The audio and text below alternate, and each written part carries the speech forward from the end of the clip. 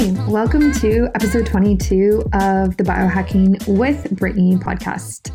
Today we have on Sylvia Tabor. Her and I have been friends on Instagram for a while, and she is actually somebody who practices the carnivore diet. And she's probably one of a handful of people I know who are eating this way currently. It's very new to mainstream, I would say.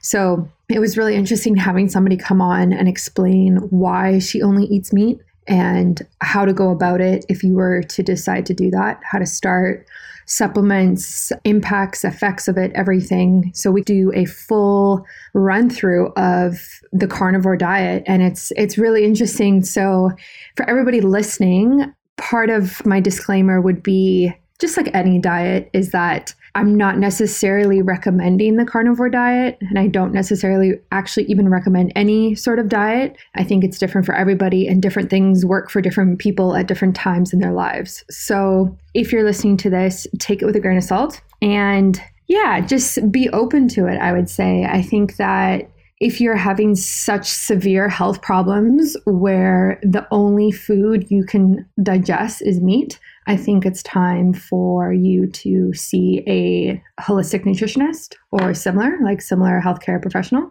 because the carnivore diet is very strict and it's pretty hard for a lot of people.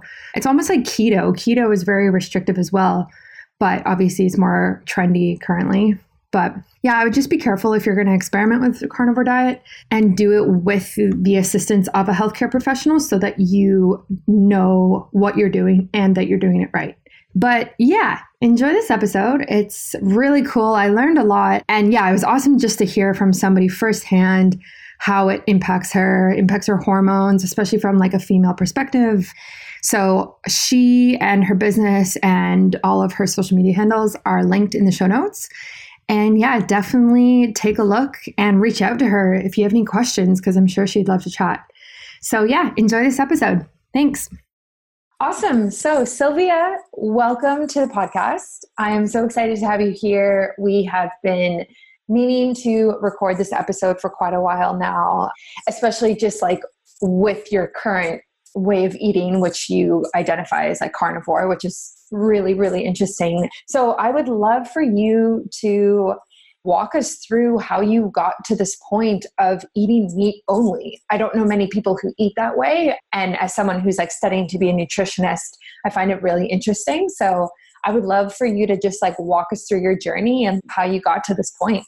Yeah, for sure. I mean, it's definitely been a long, long journey, and I never thought that I would end up eating just meat, because carnivore is basically just eating meat and meat products or animal products like eggs, fish, cheese and butter and animal fats and stuff like that. And the way I started, it probably goes way back to high school even, when I moved to US from Poland, and I started having a lot of digestive issues, low energy, mood swings. And granted, I was just a teenager too, but in Poland, I never remembered going through like all these different health issues that I was dealing with once I arrived in the US. So from there, I started like digging into, nutrition and just exercise and just see what would work. Like growing up in Poland, we never were pill-based, to say in a way, because we never treated anything with pills in Poland, unless it was just like very severe case. But it was mostly just about food. My great-grandmother would always find some sort of potion that she would make out of wild plants that she would gather, and that was our medicine back in Poland. So here in the U.S., I never really looked into supplements. For me, it was just, it has to be food, And then I started noticing, like, sugar is kind of making me feel horrible, and then certain carbs would make me feel bad. And when I was growing up in Poland, like bread, we made our own bread, sourdough bread and whatnot. And we did eat other grains, and I was always fine. And then in the U.S., that wasn't the case, especially with bread. Now we find out that the grains that we have today, especially in the US, they're so genetically modified that it's not really the grain that our ancestors used to have. So there was a lot of issues with that for me, and I eliminated very early dairy and grains. And from then on, my health did improve a little bit. But then I went to college and I started exploring the vegan realm of things. And I've watched a few documentaries about vegan and, why it's the way to go. And, if you eat animals, the earth is just going to perish sooner than later, and me thinking that, vegan diet was going to save the planet and make everybody happy and my body healthy and strong. I went into veganism, and then I transitioned to raw vegan and then fruitarian diet. And then towards the end of the raw vegan, I started having a lot of digestive issues, even more than when I first came to US. And I started having a lot of skin rashes, a lot of bloating, and a lot of indigestion. And even with the vegan diet, I always researched everything very well before I would dive into it. And I was very familiar that I needed to supplement with certain things because not all the nutrients are available in the vegan diet. And you kind of have to make sure you design it in a way that works well for your body. I did that, and I was supplementing with a lot of things and still, coming with a lot of indigestion and stuff like that. So then eventually I decided to go fruitarian, which is basically just eating fruits because of my indigestion and just not being able to digest anything. Everything that would go in would come out pretty much looking the same way. So I figured, okay, this is not right. So then I went fruitarian for about a year. And I started having very, very severe depression, anxiety, and I just started putting on a lot of weight as well. And I was never satisfied eating that way. I would eat so much fruit and I would just be more hungry. And it turned into almost binge eating. Not almost, it was binge eating. And it felt like I was very out of control.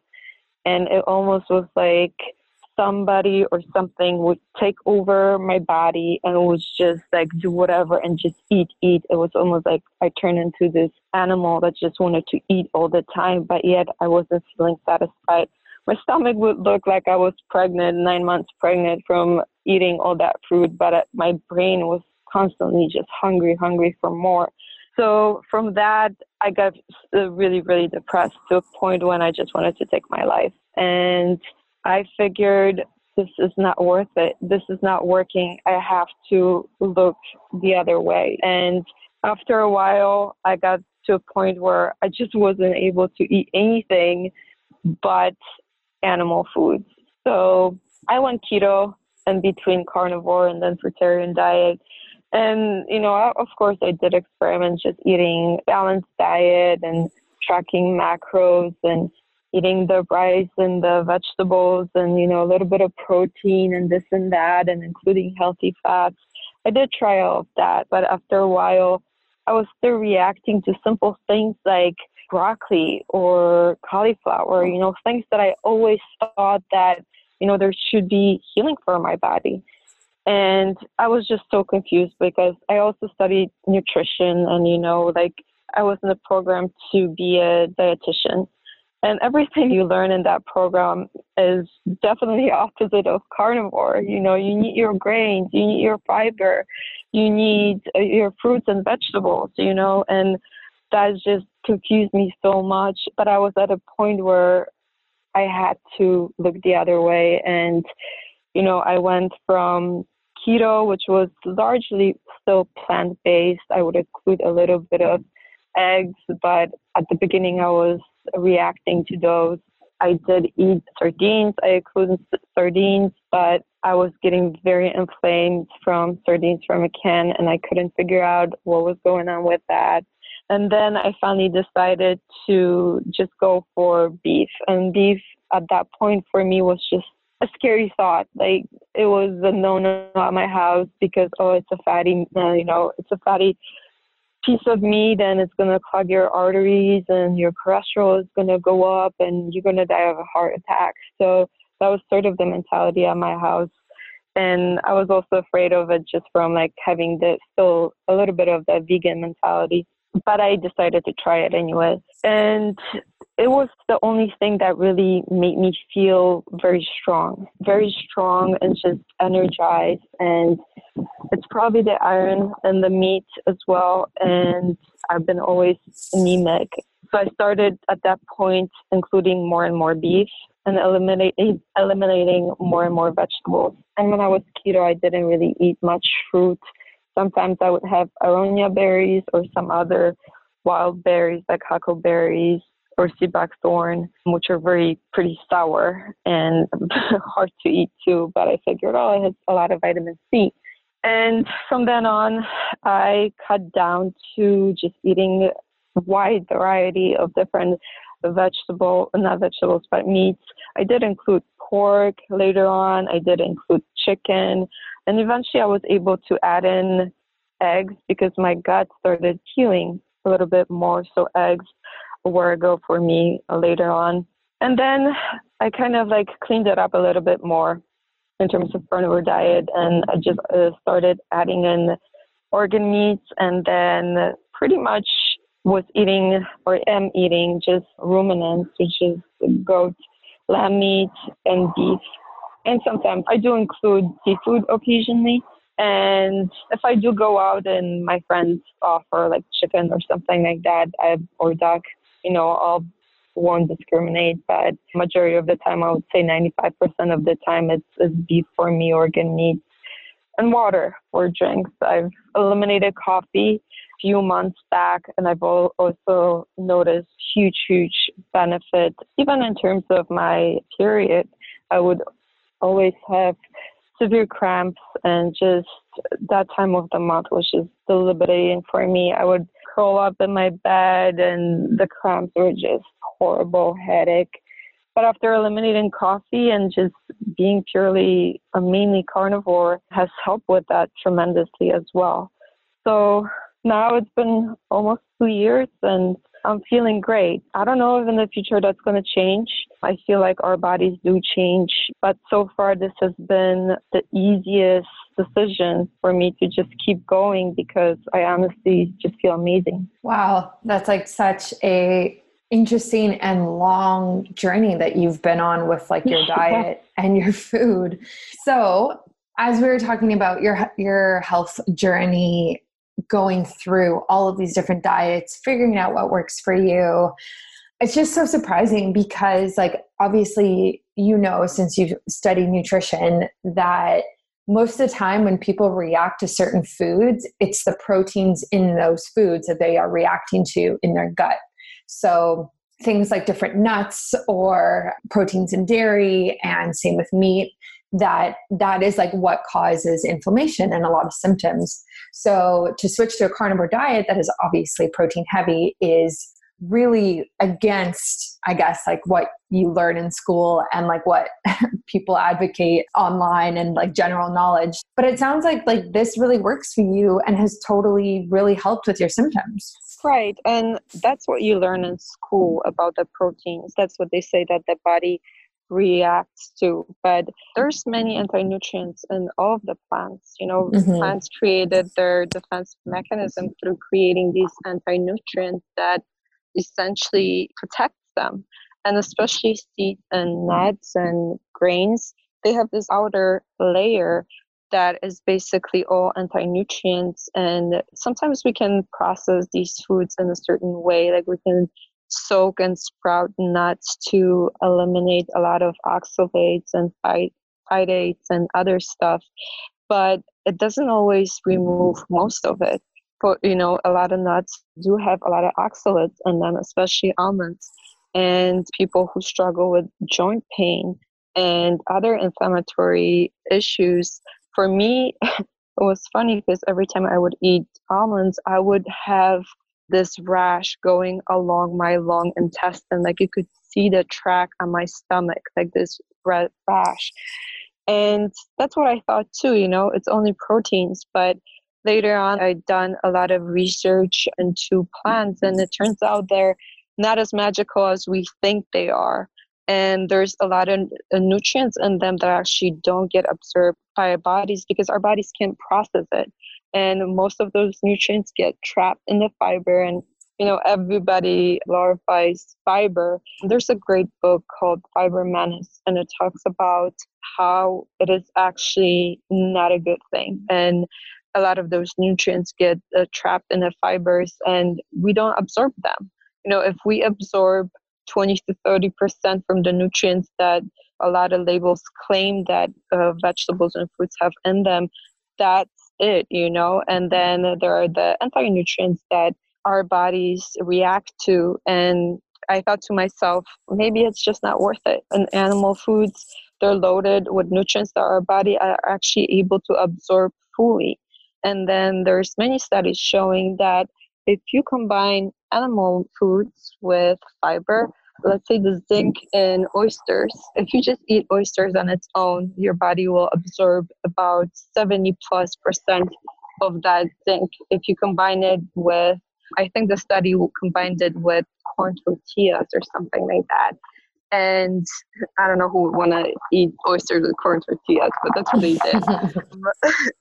And they were only able to absorb, I think, like 10% of the zinc. And they were combining it with different foods as well. And the more fiber there was, the less absorption it resulted in. So that's another thing. We think that we get all these amazing nutrients from plants, fruits, vegetables, and all the super powders and potions, but that might not be the case necessarily. Yeah. So for those people who don't know, can you explain what an anti-nutrient is? Because I feel like this is a very new term, and a lot of people who actually haven't studied nutrition probably can assume what that means, but don't actually know. And then the common examples as well, where are they found and in what foods? All right. Well, anti-nutrients are essentially chemicals that react. Sometimes they even pull out the good stuff out of our bodies, and it can be things like lectins, oxalates, phytates. Those are the three that I can think of right now. But they're oxalates, for example, are found in spinach and kale, in nuts. Those are probably the top things that the oxalates are abundant in. And oxalates can cause a lot of issues. If people Google just oxalate toxicity, they can find that kidney disease or kidney stones are actually caused by oxalates, and just simple things like joint pain. A lot of people even experience eczema and a lot of gut issues as well, hormonal disturbances. And then we have lectins, and lectins are found with a lot of vegetables as well. And stuff like, I believe, winter squashes. Gosh, yeah. I can think of other things. I know they're in, if people Google it, they can find a whole list of vegetables and fruits that lectins are in. And then we have phytates, which are usually in grains, and they're in the outer layer. And then there are also things, in brown rice, there's things like arsenic, they say, what I've learned is that, kids should not be eating anything with brown rice because brown rice is loaded with arsenic. Actually, white rice is much better because the outer layer is removed, the anti-nutrients are removed, it's easier on digestion, and it still has small levels of arsenic, but it's much, much more healthier than brown rice. And, for many years we were led to believe that, brown rice is so much better because it's the whole grain and it's more fiber and this and that. And it's not the case. And there are proper ways to prepare certain foods to remove the anti-nutrients. For example, I think that most of the lectins you can remove just by pressure cooking vegetables. But you also, discarding a lot of the good vitamins, that are usually destroyed with high heat. And then with oxalates are a little bit more tricky because you can't really destroy them. You can remove them and You can boil potatoes and then you discard that water and you eliminating a little bit of those oxalates, but you can't really destroy them. You can eliminate a little bit of them. And same thing with grains. You can soak them, you can sprout them and just, discard the water. So there are ways to eliminate those things. For me, even doing that, going through the whole process of soaking, sprouting, boiling, it still didn't work for me. My gut was way, way too sensitive for all of that. Yeah, I think the first time I heard about lectins was from Dr. Stephen Gundry, and he wrote the book, The Plant Paradox. I don't know if you've read that. I'm sure you have. Oh, yes. Yeah. And then I actually also learned about lectins in school, and mainly exactly what you're saying about how nightshade vegetables tend to cause inflammation in joints for a lot of people. So yeah, for people listening, nightshade vegetables include peppers, potatoes, eggplants, and tomatoes. And then other foods that have lectins in them, aside from that, is like legumes, which is like beans, peas, lentils, peanuts, squash, some fruit and grains. I'm just reading off a list here. And so like, if you do have joint pain, trying to go on a lectin-free diet, I guess, quote unquote diet, can definitely help. And like it is been proven in a lot of research to this point, especially like with the nightshade vegetables, like I said. So I totally get what you're saying about like avoiding these certain things to help you feel better. It's just so interesting that like you're at a point where the only thing that you actually feel good on is meat. And I'm assuming like you're eating like high quality, organic, grass-fed type of thing.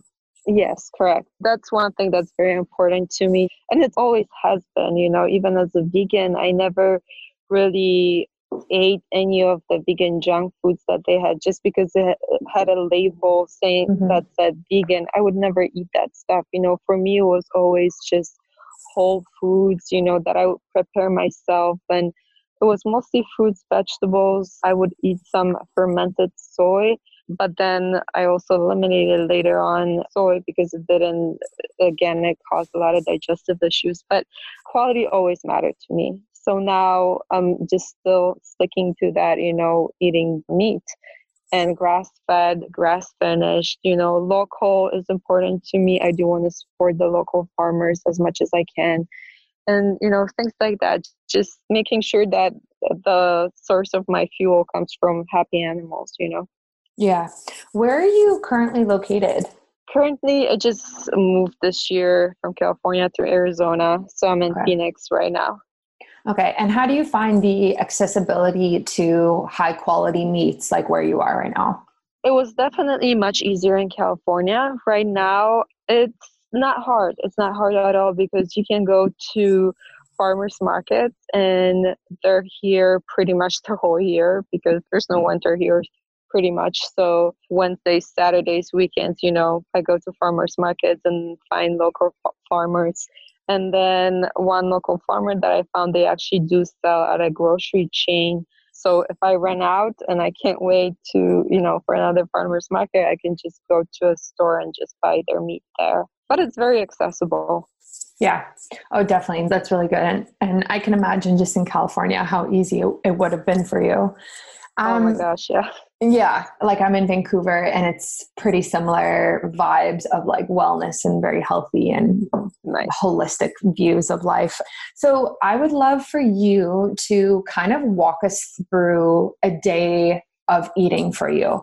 So like what does breakfast look like, your snacks, lunch, dinner, so like we can fully get an idea of like just like what it looks like.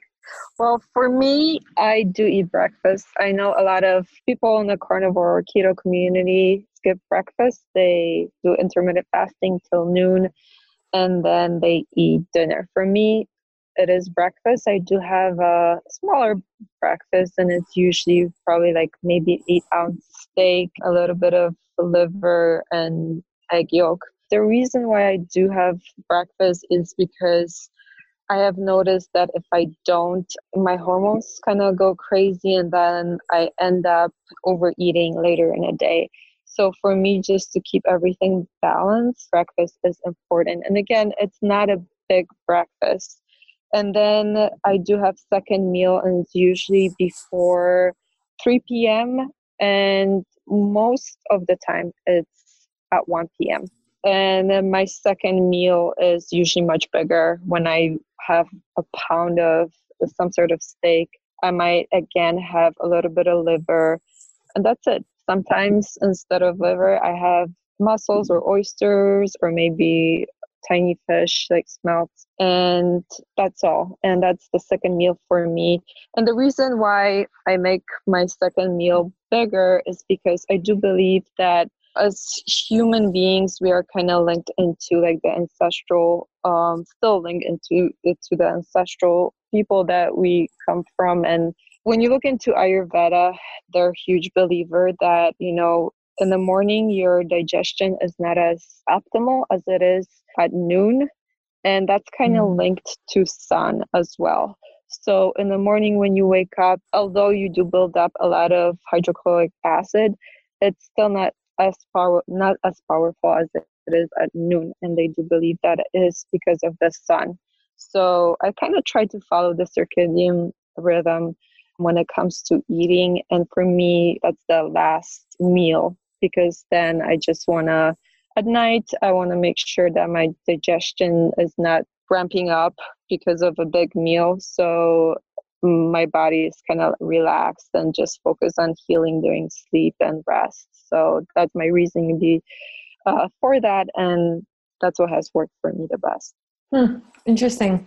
Yeah, it's eating in a rhythmic fashion or with your circadian rhythm is definitely beneficial to a lot of people. I even noticed that myself. Like if I eat late at night before sleep, like I can see it on my Oura Ring score, and just like how rested I feel the next day is like not as optimal as I would like. If I stop eating around like 7 p.m. or whenever the sun may go down and go to sleep around 10, I definitely have a better night's sleep. So in terms of like your supplements that you are taking, like I'm assuming you are taking supplements here, what are you taking and what do you think is necessary if you were to try the carnivore diet in order to supplement your diet? Like what do you think that you need that you might not be getting from only animal sources? I personally do believe that you can get everything through carnivore diet.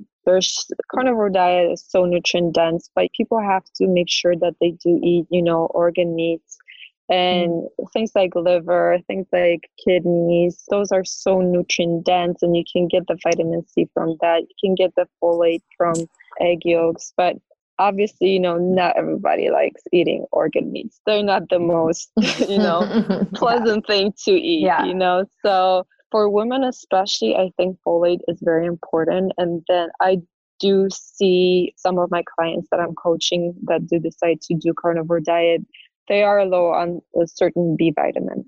So for women especially, folate is very important. So I think that that's something that they might want to supplement. And other stuff, if someone is a high-performing athlete, electrolytes are really crucial and important. Like for me, I'm not exactly exercising right now because of my knee injury, but I do a lot of infrared saunas and I do sweat a lot in that. I do saunas twice a day. Sometimes I do notice when I'm dehydrated, and I do supplement myself with electrolytes. And I do believe that other people who do exercise a lot and do saunas, they do need it, And if you're kind of in tune with your body, when you need that stuff. I don't necessarily do it every single day.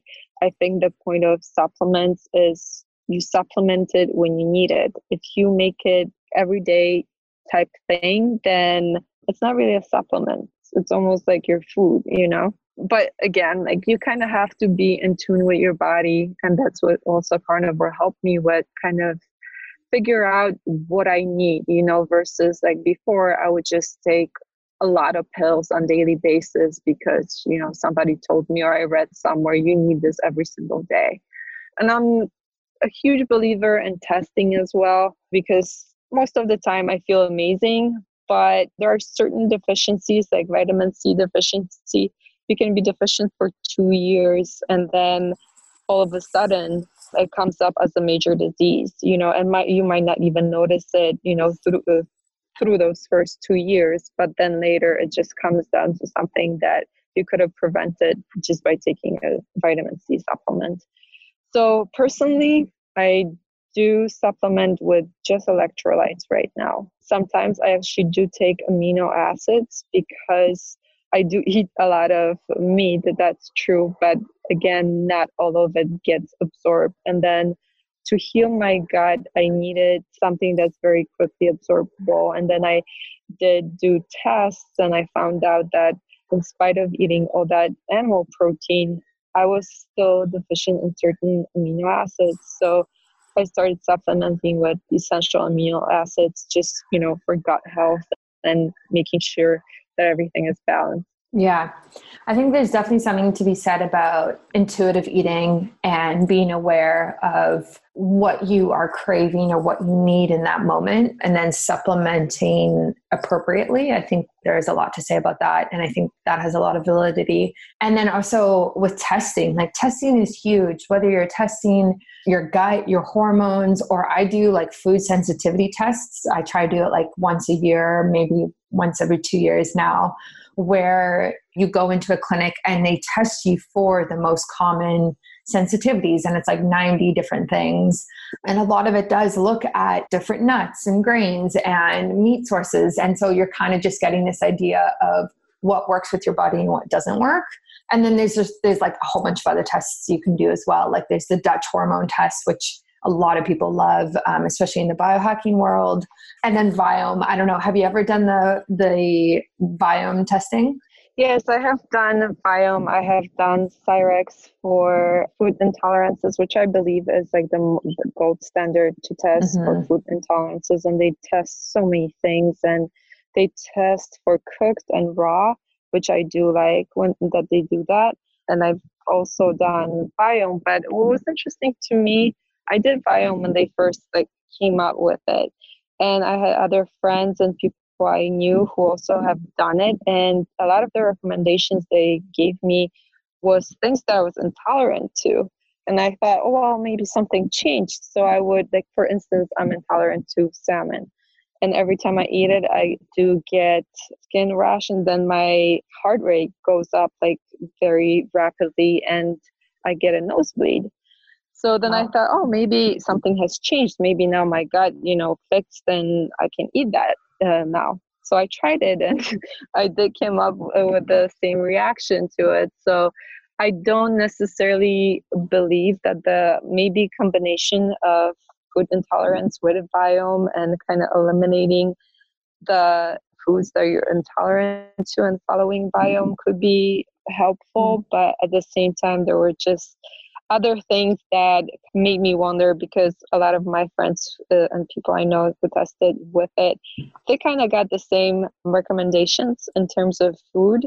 And some had maybe a little bit more carbs, other were a little bit more on carbs, but in terms of everything else, the suggestions were the same. So at first I tried following what the app was telling me, but it didn't last long. It lasted maybe a week because I just wasn't feeling good. That's so interesting. Yeah, I haven't done the Viome testing yet. For those people who don't know, it's basically they test the different bacteria in your gut and give you diet recommendations on your gut microbiome, basically. Right. So yeah, if you have high levels of one type of strain and low levels of another, and they just kind of look at the big picture. And I think it is amazing that we're getting to a point where we can test that at such a micro level of our health and see how we're doing. But at the same time, like you said, they can suggest salmon, but if you get a nosebleed from salmon, you're not going to be eating salmon, even though your gut bacteria might benefit from it, right? So yeah, taking it all with a grain of salt.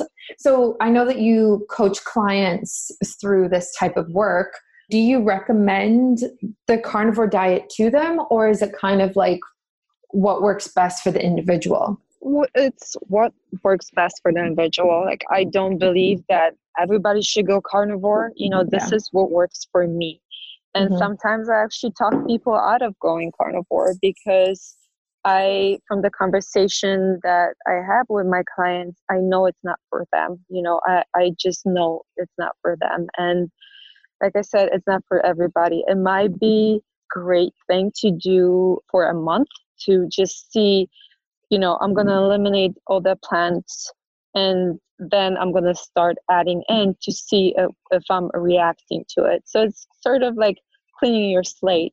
Like, okay, for a month, I'm just going to do meats, and then whatever the favorite food might be, I'll add it after a month and see if I react to it and how it's making me feel.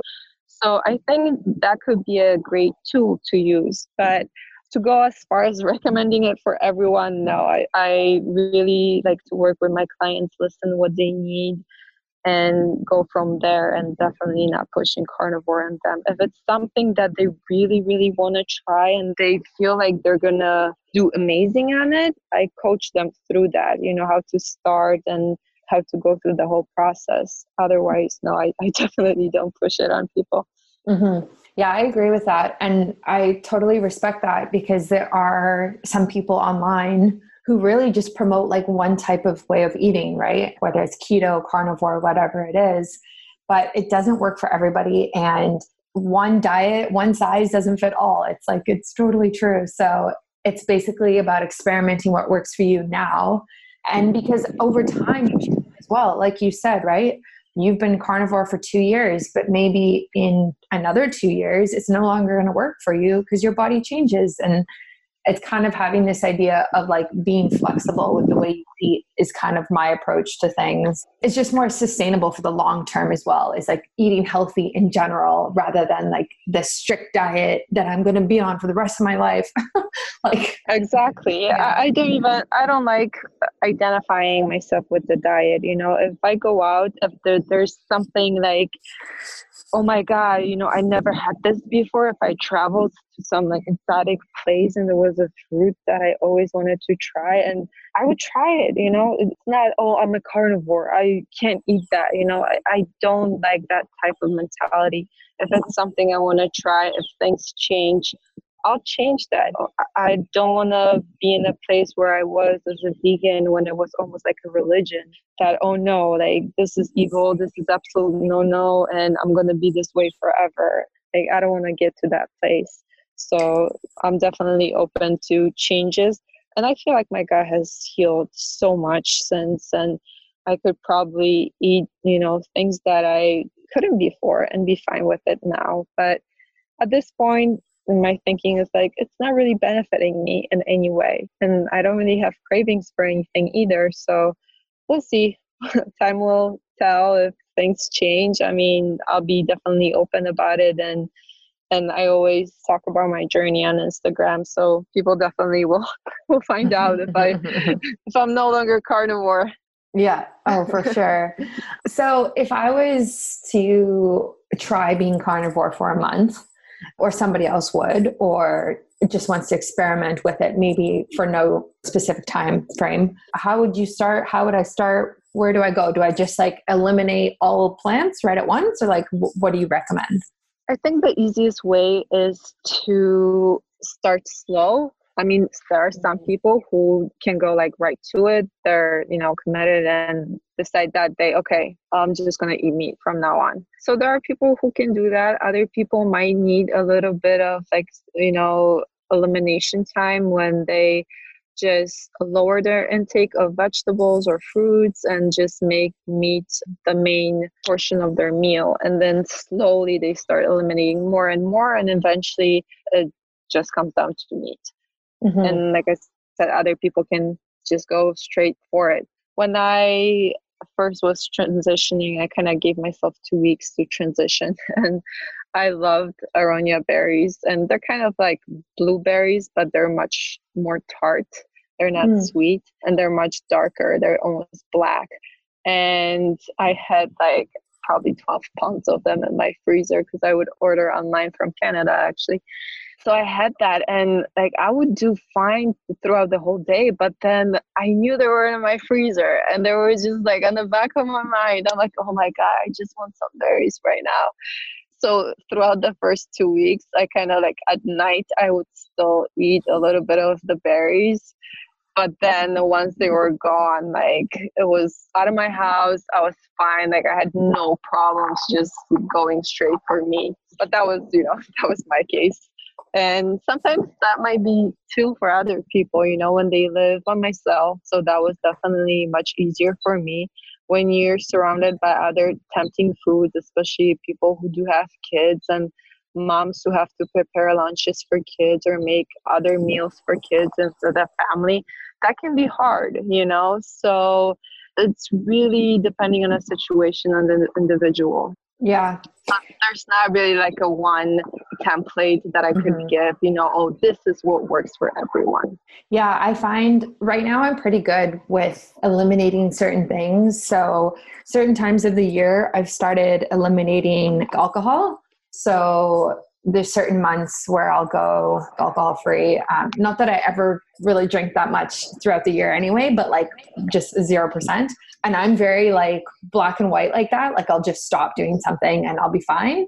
But I think with the carnivore diet, if I were to try it, and I totally would be open to trying it because I think that, as a nutritionist, it's good to just explore different things. I think I would struggle actually going like straight into meat only and animal protein only, not really from the habit side of things, but more from the side of things like I don't really crave animal protein ever. Like sometimes I will. I think especially around like menstruation, you end up like craving iron a bit. So like I crave a burger or that type of thing. But throughout the day, like I don't really gravitate towards it. And I actually find with my partner, when he's away for work or family or whatever, I actually will eat less meat when he's not with me for a week. And when I grocery shop, I'll end up having days where I'm vegan, vegetarian, and not even crave it or want it. So I think I would struggle with that, but I don't know if you have any tips around that, but I guess it just takes time to adjust maybe. I mean, I feel like a lot of people who do turn into carnivore are people who struggle a lot with their health. And I'm assuming you're probably very healthy. So you're not, I was at a point where I had no option. Like this was it or nothing else will work. So I feel like a lot of people come to this diet because of that. People who are healthy and eating plants and fruits and works for them, they don't struggle with weight, they don't struggle with mental health, then they don't really have that drive, to go and push for it, So it's like you can always fast for 3 days and then afterwards you're probably going to be able to eat anything.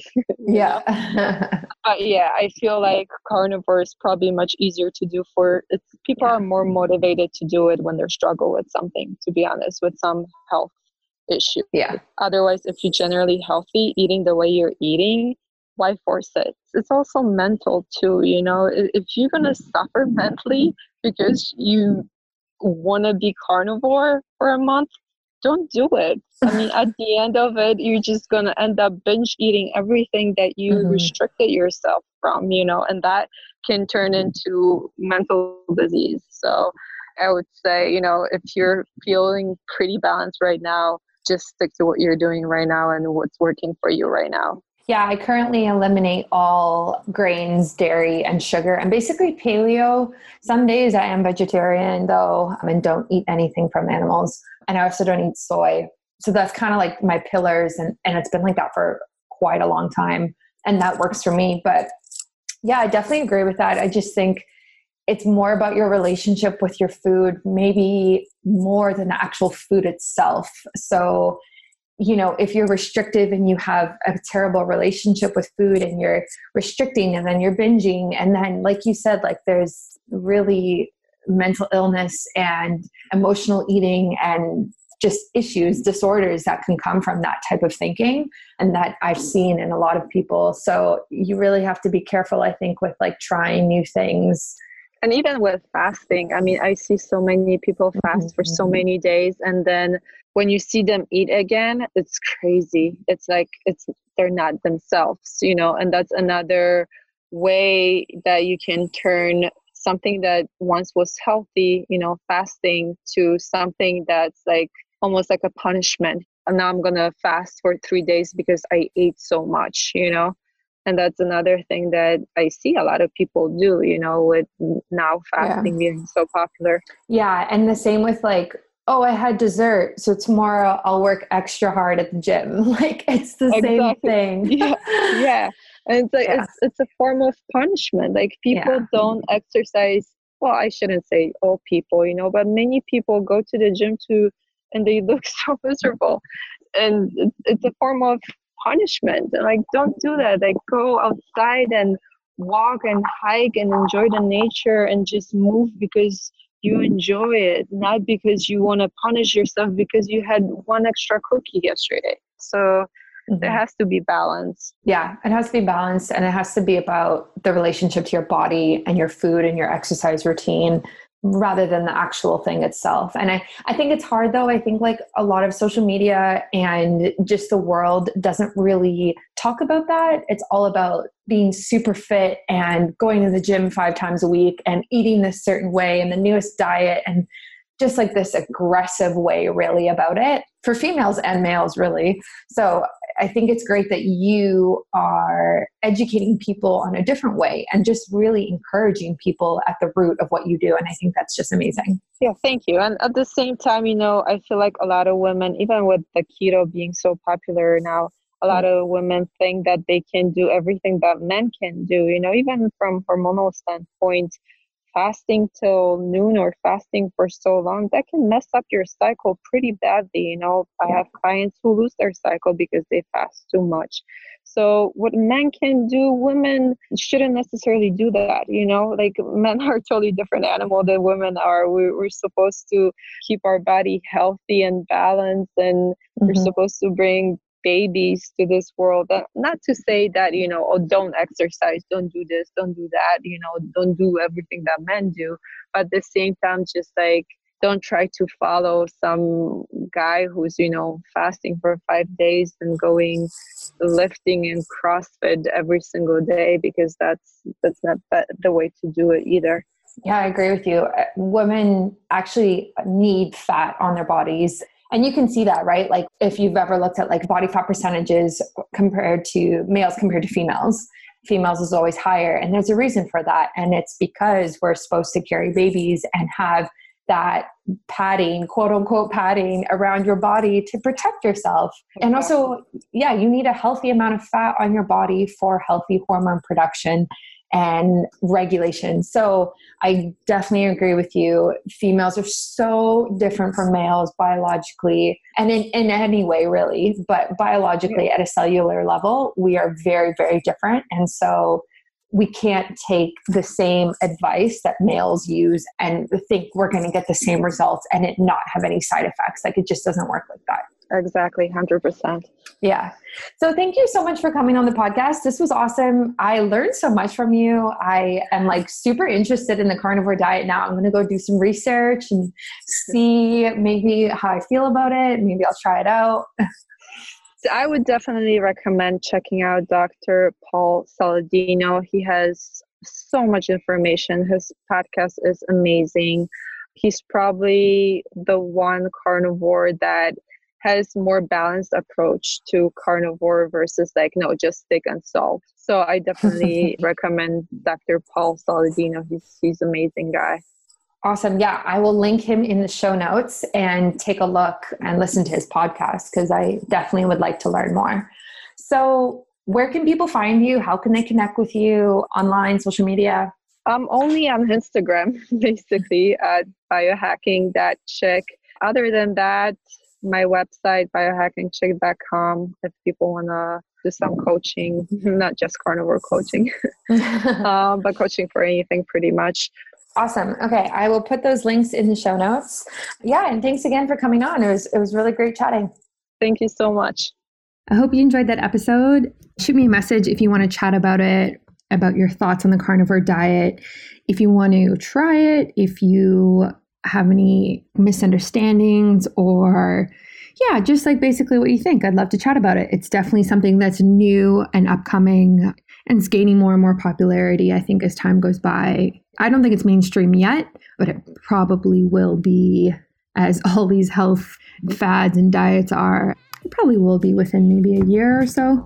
So I guess we'll see how that goes. But thanks for listening and tune in for another episode in a couple weeks. Thanks.